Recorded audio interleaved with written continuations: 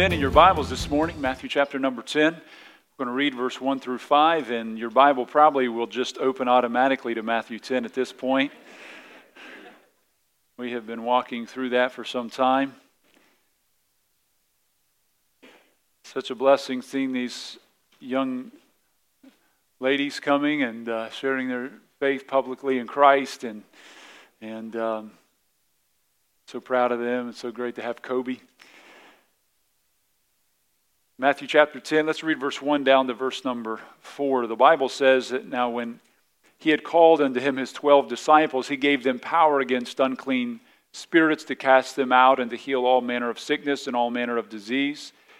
Now the names of the 12 apostles are these: the first Simon, who is called Peter, and Andrew his brother, James the son of Zebedee, and John his brother, Philip and Bartholomew, Thomas and Matthew the publican, James the son of Alphaeus, and Lebbaeus, whose surname is Thaddeus.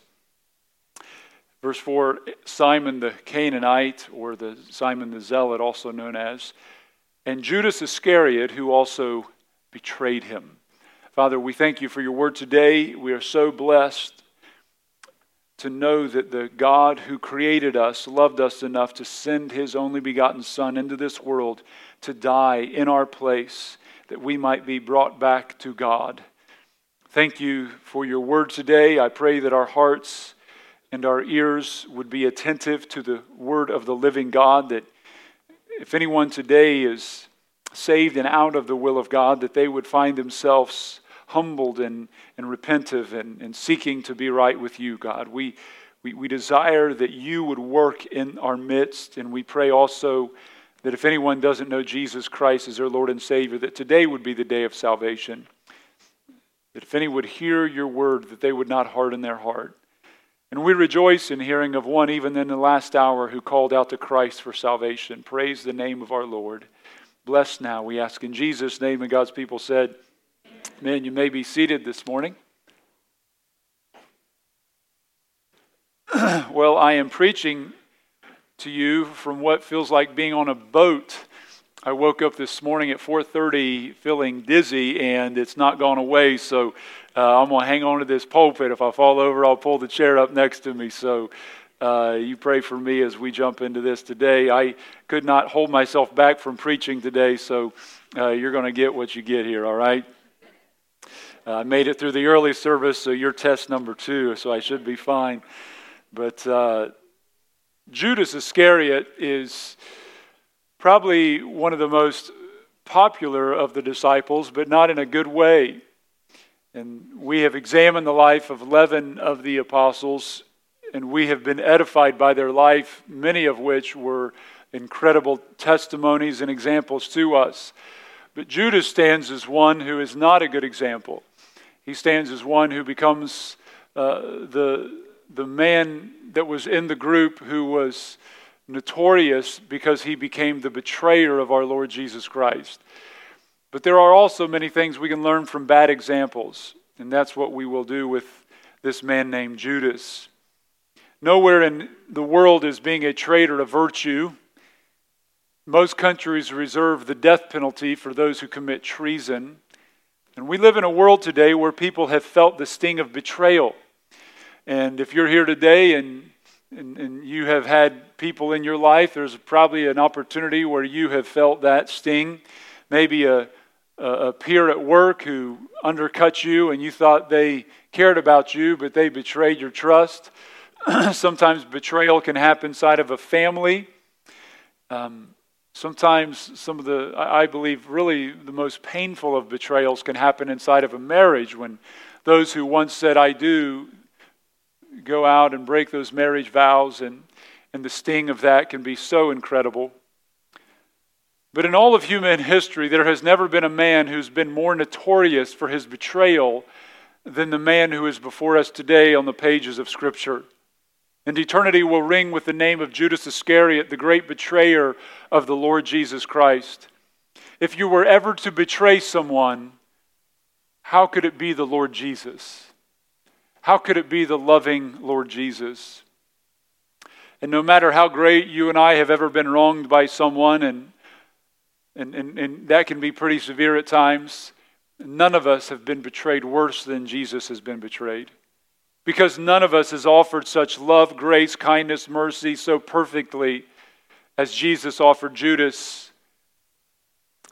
And to not simply be rejected, but betrayed, sold out, and even turned over to the enemy. No one has ever lived who was so privileged to live not only in the days of Jesus, but then to be called in the realm of being one of the 12 disciples. I mean, the privilege that Judas had is incredibly astounding in light of what he would do to Christ, to sell Jesus out for 30 pieces of silver. No one in history has been closer to heaven who went to hell. No one has been so close to the truth and rejected it for a lie, and no one has been in the presence of such love and responded in a hateful rejection. No one has offered so much and sold it for so little. Judas became the man who made the worst deal in human history. He traded heaven for earth. He traded eternity for a month's wages. He traded plastic for gold and poverty for riches and shame for glory. And so who is this man called Judas Iscariot? By the name Judas, it would seem that his parents had high hopes for him. The name Judas actually means he shall be praised, but he was ironically anything but praised. Judas is actually another name for Judah, which was one of the leaders of the 12 tribes of Israel and the tribe from which Jesus Christ came from. Judah and Benjamin were the only two tribes who held to the southern kingdom where King David was. And so the early church universally disdained Judas. They always list Judas at the end of the list of the apostles, and they do here in Matthew chapter 10. They always identify him as a traitor. Matthew 10:4, Judas Iscariot, who also betrayed him. Matthew 26:25, then Judas, which betrayed him. Matthew 26:48, now he that betrayed him. Matthew 27:3, then Judas, which had betrayed him. They could not distinguish him from being a betrayer. The Bible doesn't say where Judas met Jesus. Maybe he saw some of the miracles that Jesus did. Maybe his display of power was revealed in some sense to Judas, who came and followed him. Maybe he came with the Judean crowd and came in that southern portion of Israel and heard John the Baptist preach, which James, Andrew, John, and Peter had found Jesus through that. And maybe he heard John the Baptist say, "Behold the Lamb of God who taketh away the sin of the world." The title Iscariot is not his last name. As I said, in those days they didn't have last names. They would identify you from another person who had your first name with your father's name or with your grandfather's name. So they would say, like James and John, the sons of Zebedee. But with Judas Iscariot, that was letting you know where he was from, just like Jesus of Nazareth. So Iscariot means men of Kerioth, which was a town about 23 miles outside of Jerusalem. And so he was, interestingly, the only disciple of the 12 that was born in Judea and was from Judea, which if you break Israel down in three sections, the southern third would be Judea, the middle section would be Samaria, and the upper area of Israel would be Judea or Galilee, where the Sea of Galilee was. And Galilee was where the other 11 disciples were from, and it's where Jesus grew up in Nazareth, which was just a few miles away from, about 25 or so miles away from the Sea of Galilee. So Judas was an outsider. Judas was not among that other group. Many of them knew one another.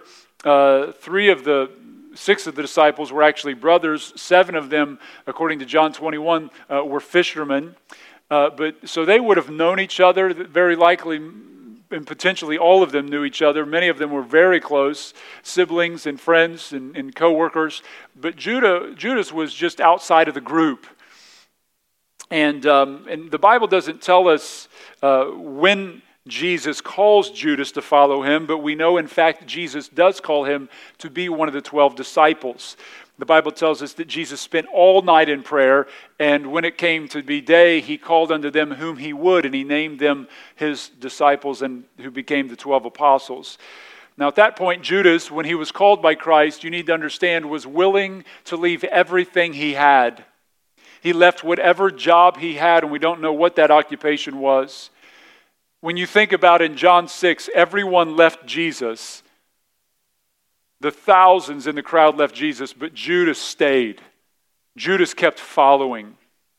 Though Judas stayed close to Jesus, he never gave his soul to Judas or to Jesus. So why then did Judas follow Jesus if it wasn't for spiritual? The reason that Jesus followed Judas was the same reason many of the Jews heralded him. They wanted to put a crown on him. They wanted him to relieve their Roman oppression. They believed the Messiah would come and set up a physical kingdom and be a deliverer. They had no understanding of the spiritual kingdom. That was a mystery to them that's revealed in the New Testament. And after seeing all the miracles that Jesus did, and Jesus talked about the kingdom of God and the kingdom of this world, and Judas just never understood that reality because his mind was focused on money. His mind was focused on earthly gain. He never could grasp and fully understand the spiritual message because he couldn't get the physical lust of covetousness out of his heart. And let me say this, sin blinds you to biblical truth. It leaves you with plastic instead of heaven's gold. And so Judas missed it. Matthew, Mark, and John's Gospels all record an incident that happens that I believe is what pushed Judas over the edge. If you turn with me to John chapter number 12. John chapter number 12. Here in John chapter 12, we have an incident that happens. It's the last week of our Lord's life. This is most likely the Wednesday before he is crucified, that Friday. Jesus is in Bethany, which is about 2 miles outside of Jerusalem on the eastern slope of the Mount of Olives. It was a place of repose for him as he would stay with Mary and Martha and Lazarus. It was a quaint town. It was not large. And he would get out of the hustle and bustle of Jerusalem and find a place to relax. And he was welcome there. While he's there, this is about 2 weeks after he had raised Lazarus from the dead, he is at a table eating and there is a feast going on. A woman enters the room. She's holding a box of ointment, which was a vessel containing a very costly perfume of spikenard, which was from India. It was so valuable that it would take about a year's wage in that time to purchase it. She comes in, and the Bible tells us in John 12, verse 3, then took Mary a pound of ointment of spikenard, very costly, and anointed the feet of Jesus. Isn't that something that her most valuable prize she felt was not worthy to go and rise above even the feet of our Lord? And wiped his feet with her hair, and the house was filled with the odor of the ointment. I always think about when she does that, everybody in the room would say, what is that smell? What is that smell? And then it would have been whispered across the room, did you see what she just did? She has taken her most valuable possession and has poured it out on Jesus. At that point, everybody knew that that box of ointment wasn't the most precious thing to Mary. Jesus was the most precious thing to Mary. Because she gave up her most costly possession for the one that she loved the most. If something cost us, whatever you make in a year, and you think about how much that would be in a little container, we wouldn't have been pouring that out, we would have been dripping it. Right? We'd have been the drippers. I mean, there's thousands of dollars right there. There's a few more thousand. She just dumps it all the way. And we don't know how she knew this, but somehow she knew more than the other disciples. Perhaps it was in Luke 10 when she sat at his feet and heard his word. And Christ may have told her at that time, I think, as I read between the lines of Scripture, when Martha was busy getting lunch ready, and she says, wouldn't you tell my sister to come and serve me? And Mary sat and listened to the words of Christ, and Jesus says, Mary has chosen the good part which shall not be taken away from her. I just wonder if at that time, which was just not too far before this, that he would have told her, Mary, my crucifixion's coming up, and I know that you have that vessel of ointment. And when they crucify me, there will be no time for preparing my body for the burial, and I want you to anoint me before I get crucified. Who knows if Jesus told her that, but something propelled her to do this. And Jesus goes on to say in John 12, verse 4, then saith she did this for his burial. But listen to who bursts out when this great gift of love is given in John 12, verse 4. Then saith one of the disciples, Judas Iscariot, Simon's son, which should betray him. This is only one, I believe, of 3 places that Judas ever speaks in Scripture.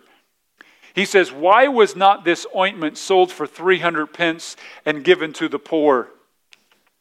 You're wasting your resources on Christ. This, he said, not that he cared for the poor, but because he was a thief and had the bag and bare what was put in. He was the group's treasurer. He was so trusted, they made him the treasurer among the disciples. Judas, though, had enough. When he saw this and he knew that he just lost out on something he could have sold and put the money in, 300 pence, 300 denarii, or which is about a year's wages, he could have skimmed off so much of that on the top for himself.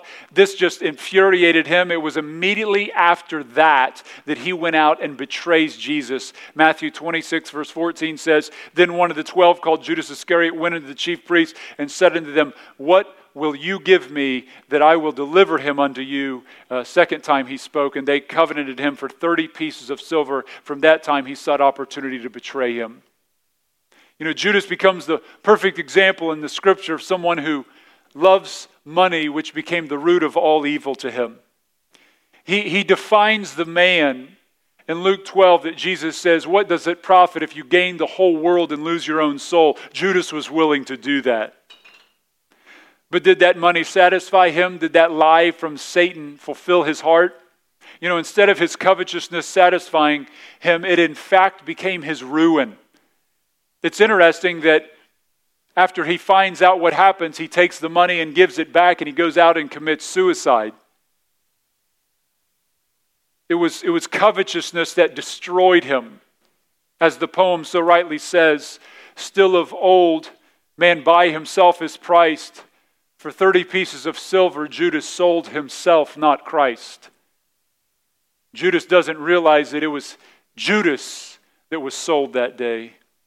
And bereft of the presence of Christ, being used by Satan, Judas now feels the weight of the emptiness of covetousness and the Christless life. And in him is fulfilled James 1:15 when it says this, then when lust hath conceived, it bringeth forth sin, and when sin is finished, it brings forth death. Matthew 27 records that when Judas finds out Christ was condemned, that he sought to return the money. Verse 27, verse 3, Matthew 27. Then Judas, which had betrayed him, when he saw that he or Jesus was condemned, repented himself, brought again the 30 pieces of silver unto the chief priests and elders, and said, saying, I have sinned that I have betrayed the innocent blood. The innocent blood. And they said, what is that to us? They didn't care. So see thou to it. And he cast down the pieces of silver in the temple and departed and went and hanged himself. According to Acts 1:18, his hanging failed and he fell down headlong off of the hill or cliff that he was on, and he burst in the midst. He must have fell on some rocks and his bowels gushed out. That's the end of the life who loved covetousness. That's the end of the life who chose sin over the Savior. I've had people ask through the years, do you believe Judas will be in heaven since it says that he was repentive? The answer to that is a resounding no. Judas is in hell. Judas went to hell. He went straight to hell. The Bible tells us he went to his own place. I'll never forget a man in Chillicothe when we were a church planter there, and he says, I believe that Judas is in heaven, that he's the greatest symbol of the mercy of God upon a person. That he repented of himself, as the Bible said, and today he's in heaven. I said, you're sadly mistaken, friend. You need to understand your scriptures. Matthew 26:24, listen to what Jesus said. He said, the Son of Man goeth as it is written of him, but woe unto that man by whom the Son is betrayed. Read it with me, church. It had been good for that man if he had not been born. So if he's going to be the pinnacle of God's grace in heaven, why would Jesus say it's better he was never even born. Better to have never existed than to sell Jesus out. This man is in hell, friends. And by the way, is suicide the fruit of true salvation? Do you trust in Christ and go out and commit suicide? How ridiculous. You need to understand the word repented in Matthew 27 is a different Greek word than used in Matthew 3:2 when it says John the Baptist said, repent for the kingdom of heaven is at hand. It's a different word than the word repent in Matthew 4:17 when Jesus said, repent for the kingdom of heaven is at hand. The word used in Matthew 4:17, Matthew 3:2, and other places speaking about repentance to salvation is metanoeo, and this word is metamelomai, which is a different word. It's like being remorseful, regretting the decision you made. So he wasn't repenting unto salvation. He was regretting what he had done.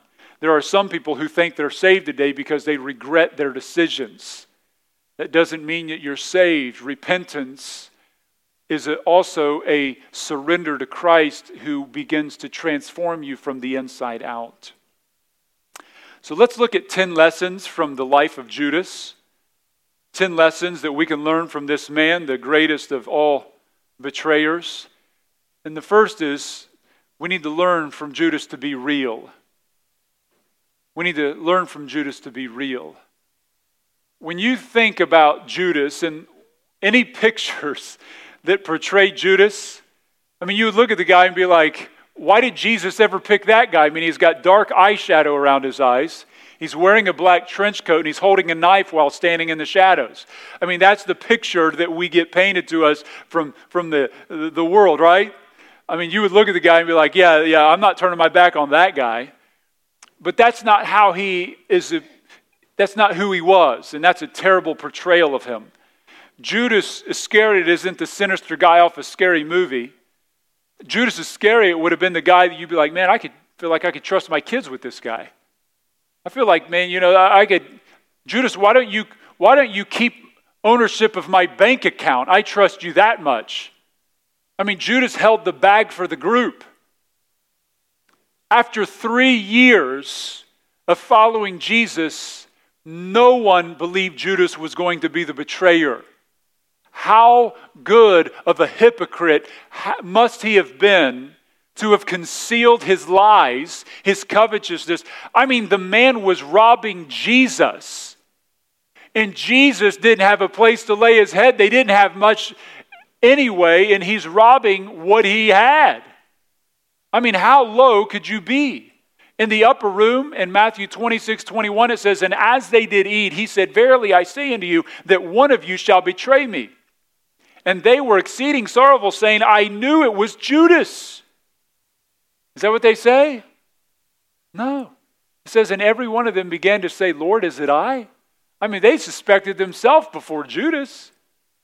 You know what's crazy too? One of the most shocking things to me is like after Jesus says, one of you guys will betray me, it says in John 13:27 in that gospel account, it says, and after the sop, he administers the Lord's Supper. And it says, and after the sop, Satan entered into him. Satan comes into Judas. Then said Jesus unto him, that thou doest, do quickly. So Judas gets up and leaves. Jesus is like, one of you guys are going to betray me. He says, Judas, what you're going to do quickly. He leaves. And then it says this, verse 28. Now no man at the table knew for what intent he spake this unto him. For some of them thought, because Judas had the bag, that Jesus had said unto him, buy those things that we need against the feast, or that he should give something to the poor. Really? I mean, don't you guys have any discernment at all? And I think if we were there, we'd be like, there's no way Judas could do that. He must have had a face of innocence. He must have been the guy that's like, man, if anybody wore a halo around their head, it's Judas. Like Judas would have been the guy that would have been offered, to take care of things, man. I can really trust this guy. The Greeks in those days loved putting on plays. I've been in Israel in these amphitheaters where in the amphitheater they'd have a stage and a little half theater. And under the stage there were rooms that you could go down into, and they down there is where actors would change and they would come out, and actors in those days would have a script that they would read, they would play a part, they would dress the part, and you know what they called the actors that did that? They called them hypocrites. We get the English word hypocrite. crit from.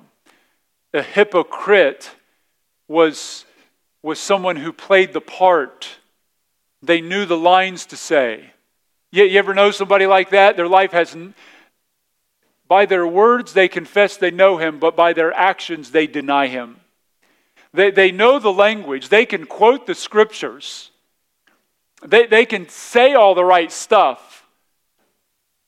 But their life is just a big facade. It's a fake.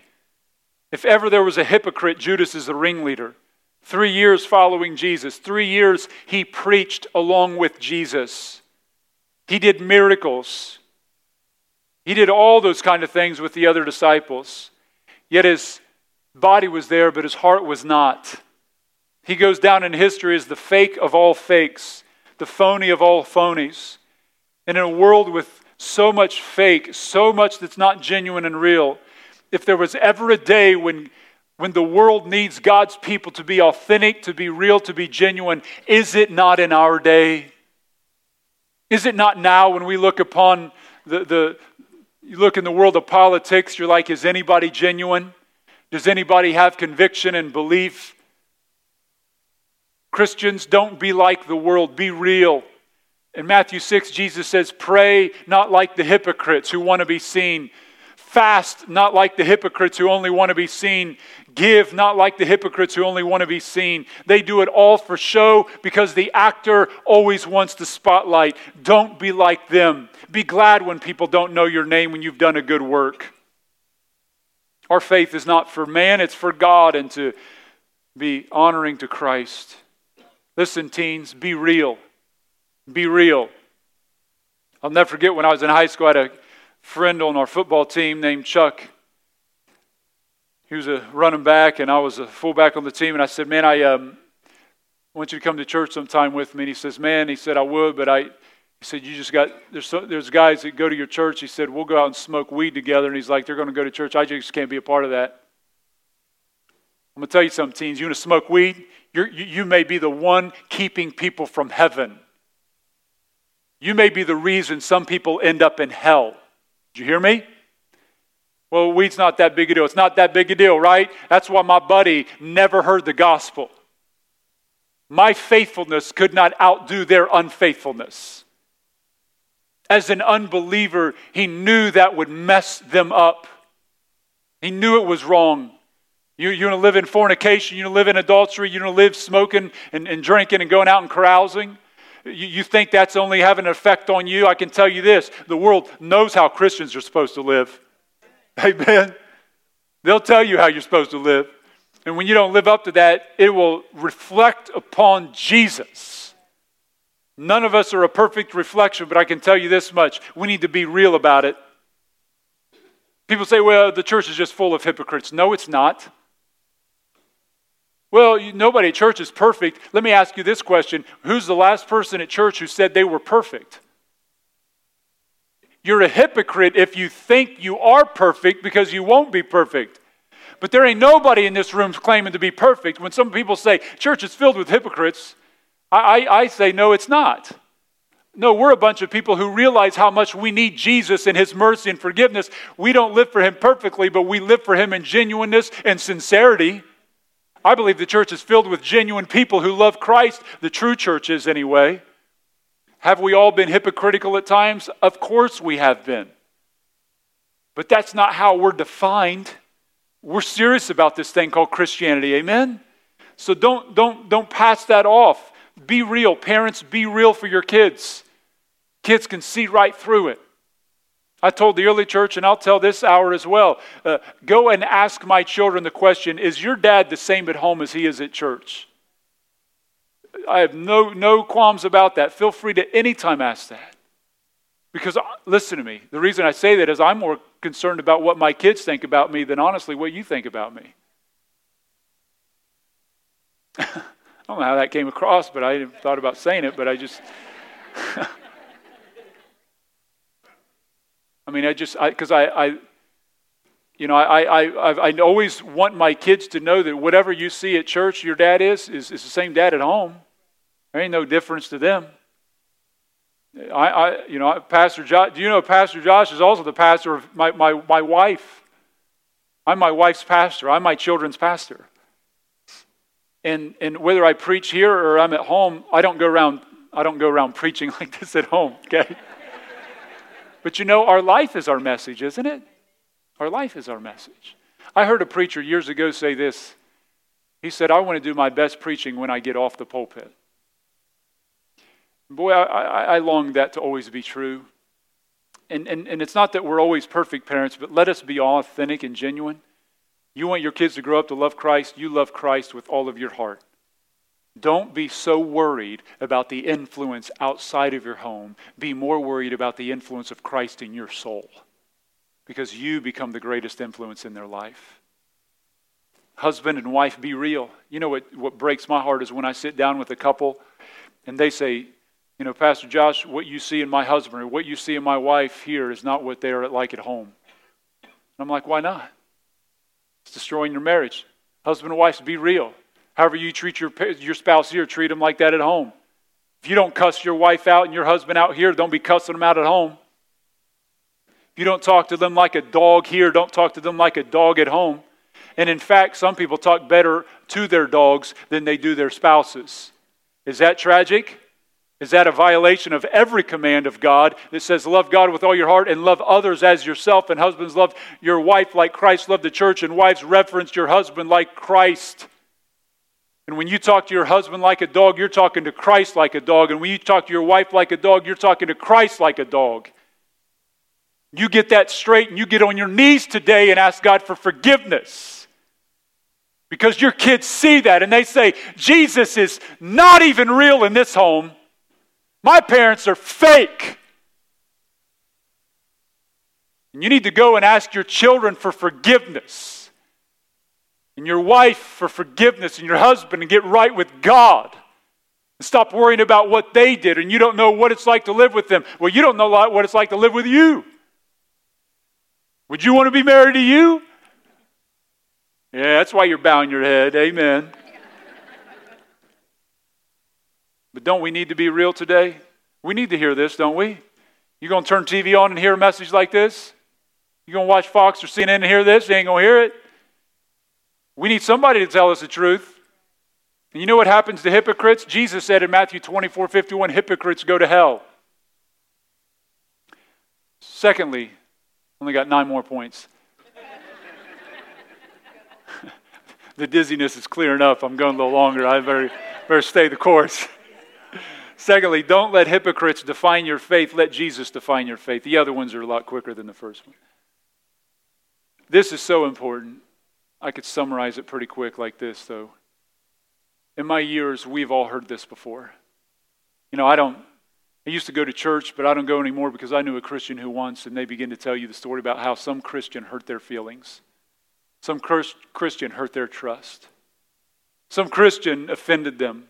Let me ask you a question. Are you following Judas or are you following Jesus?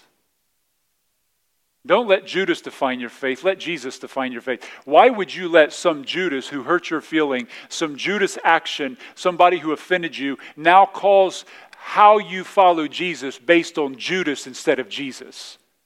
Why would you determine how you're going to live your Christian life based on the unfaithful one instead of the faithful one? We need to build our life around the will of Christ and not the unfaithful wickedness of some Judas. When I was a kid growing up, my pastor ran off with the secretary. That whole church dissolved. It died. My dad told me years later, he said, I saw that man, and he came up to me in tears and he said, if I could have gone back 1,000 times, I would have. So regretful. He ended up marrying that woman. He had a beautiful wife who used to sing in the church. He left her for the secretary. He said, in 1,000 times over, I would go back and have my old life again. Why? Because lust didn't fulfill you, right? You believed the lie. And you destroyed an entire church. Praise God that didn't keep my parents out of church. If that kept my parents out of church, I wouldn't be here today. You don't let a Judas define your faith. You let Jesus define your faith. Amen? Thirdly, when your faith is tested, and believe me, it will be, don't sell it out. I believe Judas at one point probably believed Jesus to be the Messiah. At least in his heart and mind, he thought, I really believe this could be the one. But as time went on and he began to see the sacrifice and he began to see that this thing is not unfolding like I thought, and he heard Jesus say things like, take up your cross, deny yourself, and follow me, this caused Judas to become disillusioned. Judas's faith was tested, and he must have been at a down point in his life when the lies of Satan began to enter his heart. Some point along the lines, the lie came into Judas's mind, I can make more selling Jesus out than keeping Jesus in. At some point that came into his heart. Everyone's faith will be tested. The fire doesn't destroy our faith, it validates it. Judas asked in Matthew 26:15, what will you give me and I will deliver him to you? And there's never been a worse deal made in history. He sold Jesus for 30 pieces of silver. That's about 30 days' wages. About a month and a half working back then. It was the price of a common slave actually as well, which is interesting. Judas sold his soul for 1 month's earnings on earth. He sold eternity for the temporary. He sold salvation for damnation. And he sold literally everything for nothing. So I would ask you today, when Satan comes along and he offers you a bargain, what's your price? What's your price? He may wait until your grandma gets cancer. He may wait until you go through some physical medical issue. He may wait till you have a down day or you feel depressed. He'll come along and say, what's your price? How much is this going to cost me to get you in my world? And he'll hand you what you think will satisfy. You need to commit in your soul today that I would rather die than sell Jesus out. I would rather face death than be a castaway.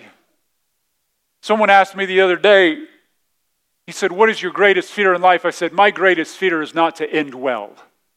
I am not afraid of dying. I am not afraid of I am afraid that somewhere along the lines, I say with Paul, the great fear that I have is when I've preached to others, myself would have been a castaway. I never want to fall to the wayside.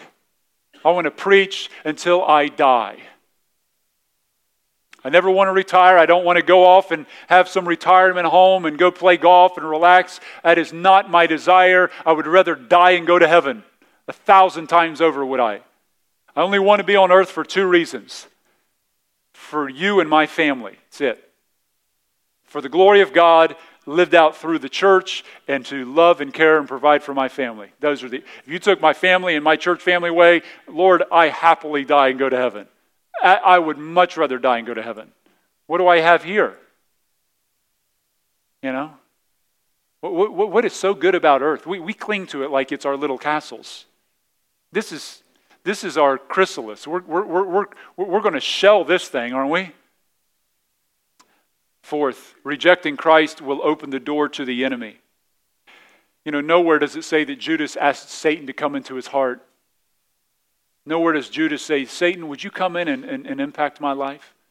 I really want to know. In America is becoming satanic. Have you noticed that more and more? Have you noticed the worship of Satan, the blatant worship of Satan? Lebanon schools. My elementary school that I went to has a Satan club now in Wilmington, Ohio. There are Satan after-school not Bible study, but Satan clubs. I'm like, I got to watch my language. Who are the parents? The wackos is how they're going, maybe I need to say that, It's worse words you could use, but it's the same kind of people that bring their kids and let drag queens teach them. Who are these people? I mean, it's beyond insanity. I think of the older generation, I can't even imagine what you think. And you know what it does? As America has rejected the gospel and the truth of Christ, Satan has now had the door freely opened. If you don't want light, you will go into darkness. Luke 22 verse 1 says, now the feast of unleavened bread drew nigh, which is the Passover, and the chief priests and scribes sought how they might kill him, for they feared the people. Then entered Satan into Judas, named Iscariot. Satan entered in because Judas never let Jesus enter in. And if you keep the door shut to Christ, you've just opened it to the enemy. You don't want the light, you will go into darkness. I praise God today that RJ called out to Christ for salvation. But you know what? If this young man didn't do that, he would have left here, and very good chance that he would have got thrust into further darkness, and Satan would get a hold on people's life. And let me tell you this today, if you don't know Jesus as your Lord and Savior, and you keep rejecting the light, rejecting the truth, you will wind up in hell. You will wind up having greater condemnation upon you because you were closer to the light, and it will thrust you into further darkness in comparison. How many people does the Bible say Satan entered into? You know how many? It says one. Satan entered Judas. Why did God let that happen? Because no one was closer to Jesus. And when you reject that much light, you will be given that much darkness. And so when you come and you hear a clear gospel message like you hear today, when you hear the Word of God preached week after week, if you can reject that, you will, in comparison to the amount of light given to you, will be thrust into that level of darkness. It's dangerous to be here if you don't accept the message. It is. I don't say that kiddingly or lightly. I say that very seriously. You will be held accountable for what you know.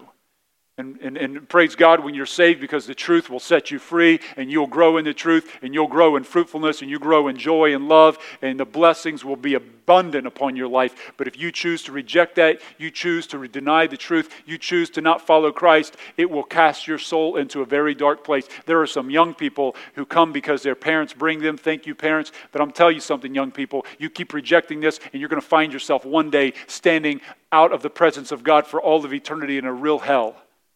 You hear me? I've seen it when I was a teenager. Many of the kids who came, their parents brought them. The kids didn't want to be there. I can tell you those kids today, some of them are Buddhists.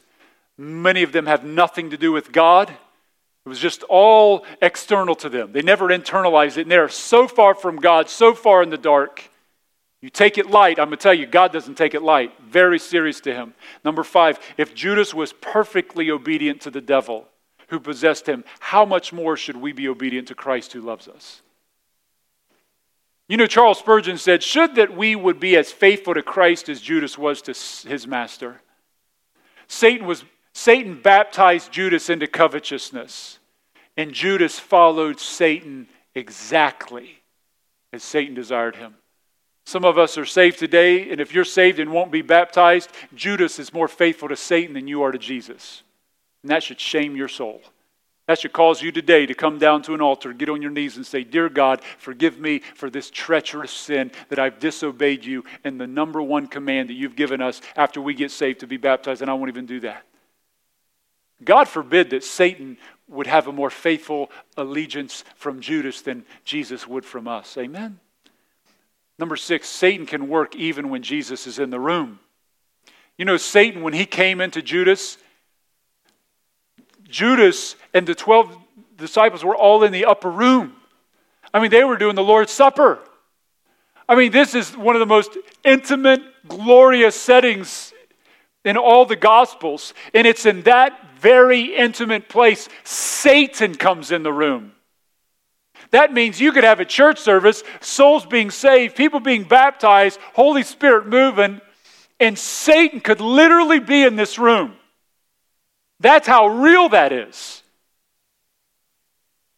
How do you overcome the enemy? Jesus gave us the way in Matthew 4, didn't he?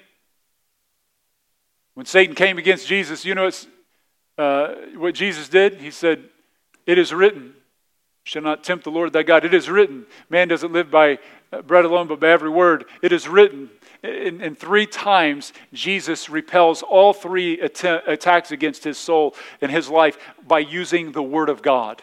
The Word of God is what gives you light, understanding. It's what grows your faith. Ephesians 6:16 says, take the shield of faith and you'll be able to quench all the fiery darts of the wicked one. James 4:7 says, submit to God, resist the devil, and he will flee from you. And you resist him with the very Word of God. But you can't resist him with what you do not know. That's why it's important to read the Word, isn't it? Number 7, the price of rejecting Christ will be greater than you realize.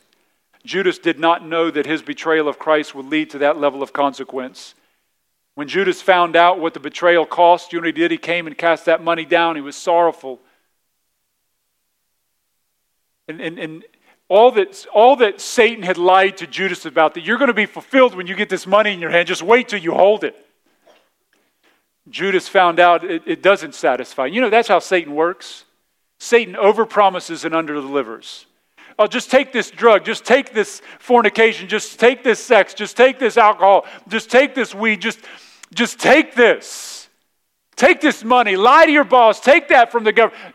It will satisfy you.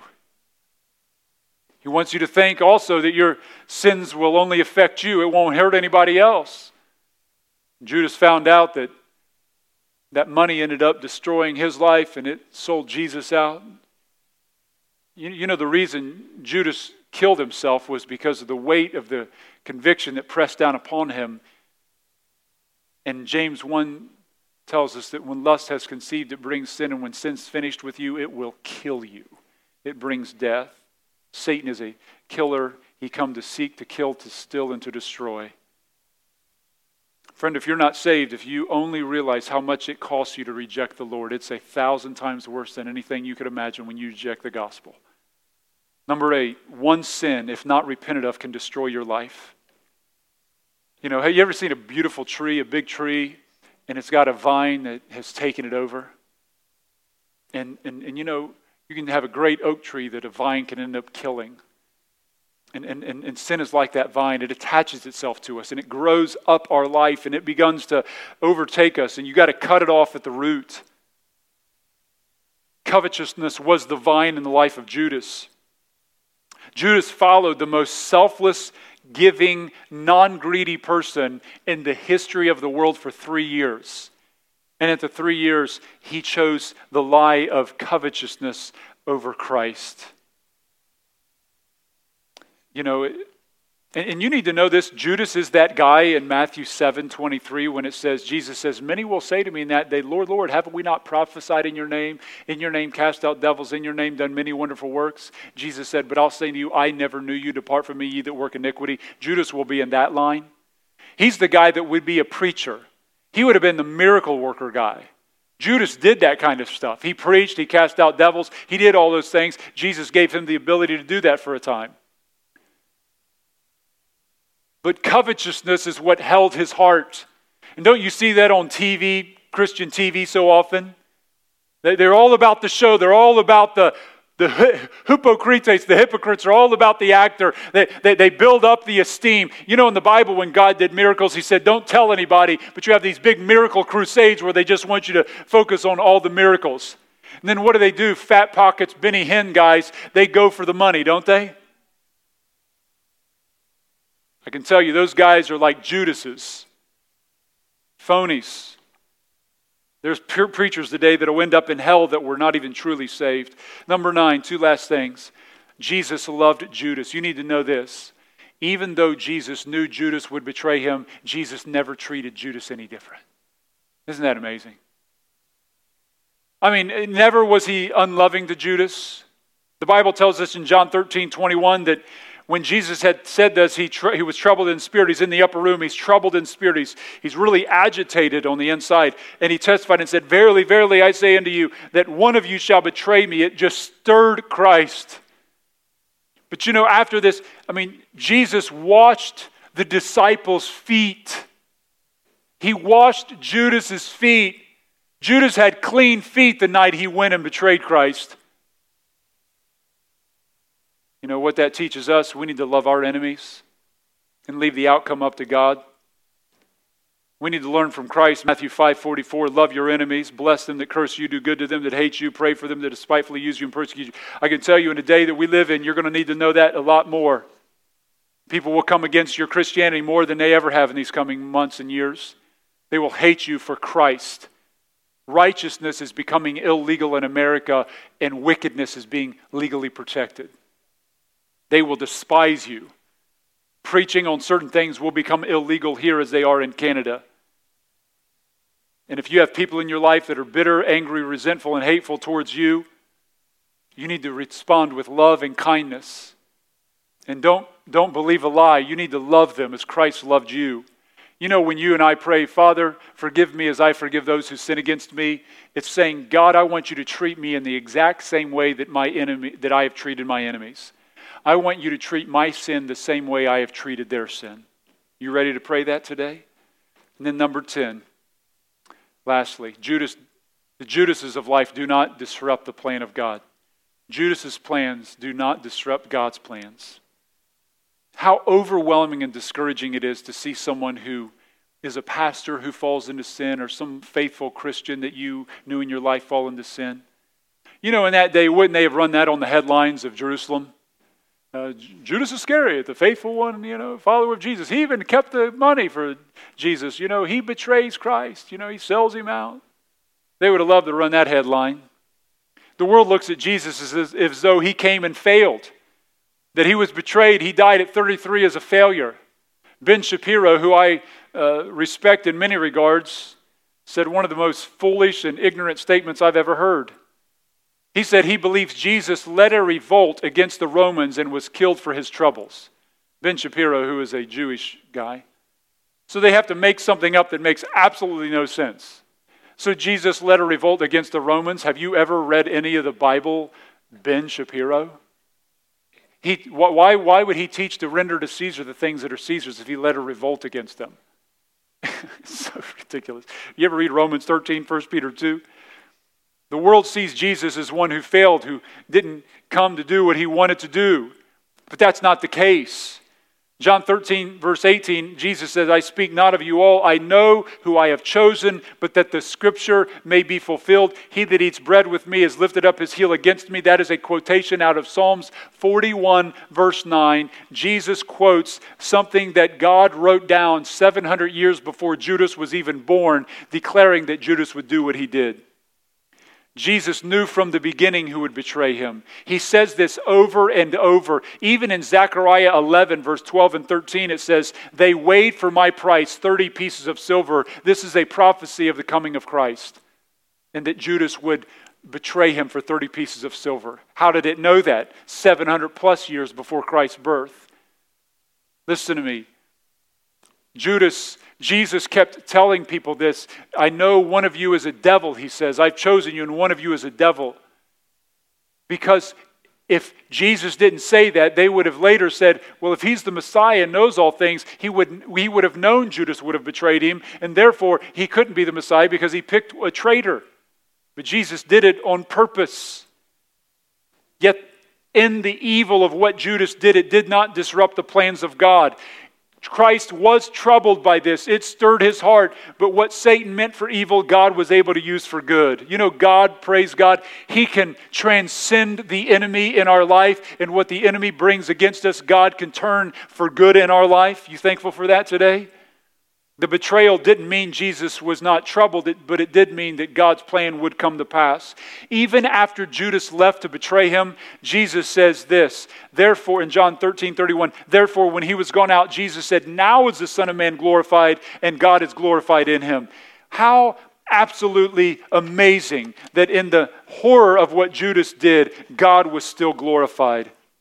When hell brought the worst thing against Christ, his death and crucifixion, heaven brought salvation to us. And from death, Jesus brought life. From sorrow, he brought joy. From tragedy, he brought triumph. From betrayal, he was glorified.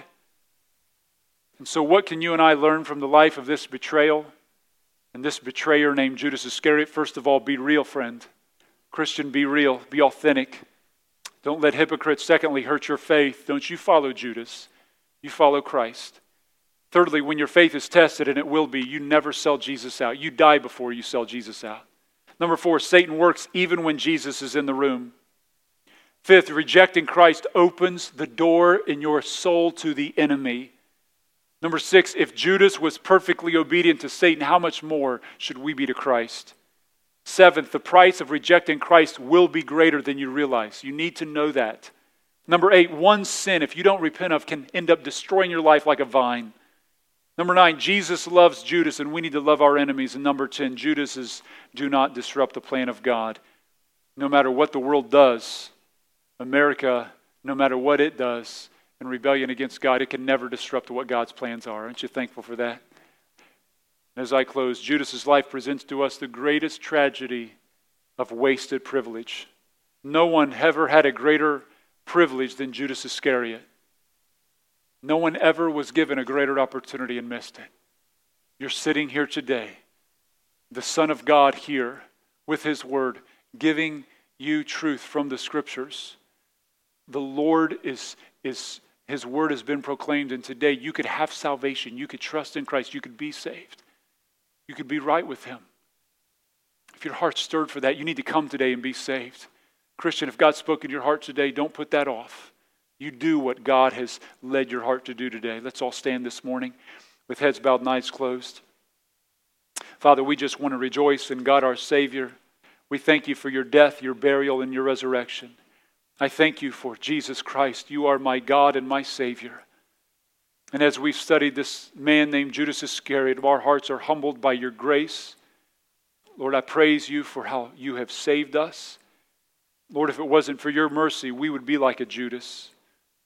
God, I pray if anyone today doesn't know Christ, that today would be the day of salvation. God, I pray for Christians today that have been convicted by your word. I pray that they would do business with God. Let them not leave here today without getting right. Oh God, let no one leave today lost. May your Spirit be poured out in this time. We rejoice in God our Savior. May your word not return void. Let it produce the fruit you so desire in us. In Jesus' name, amen.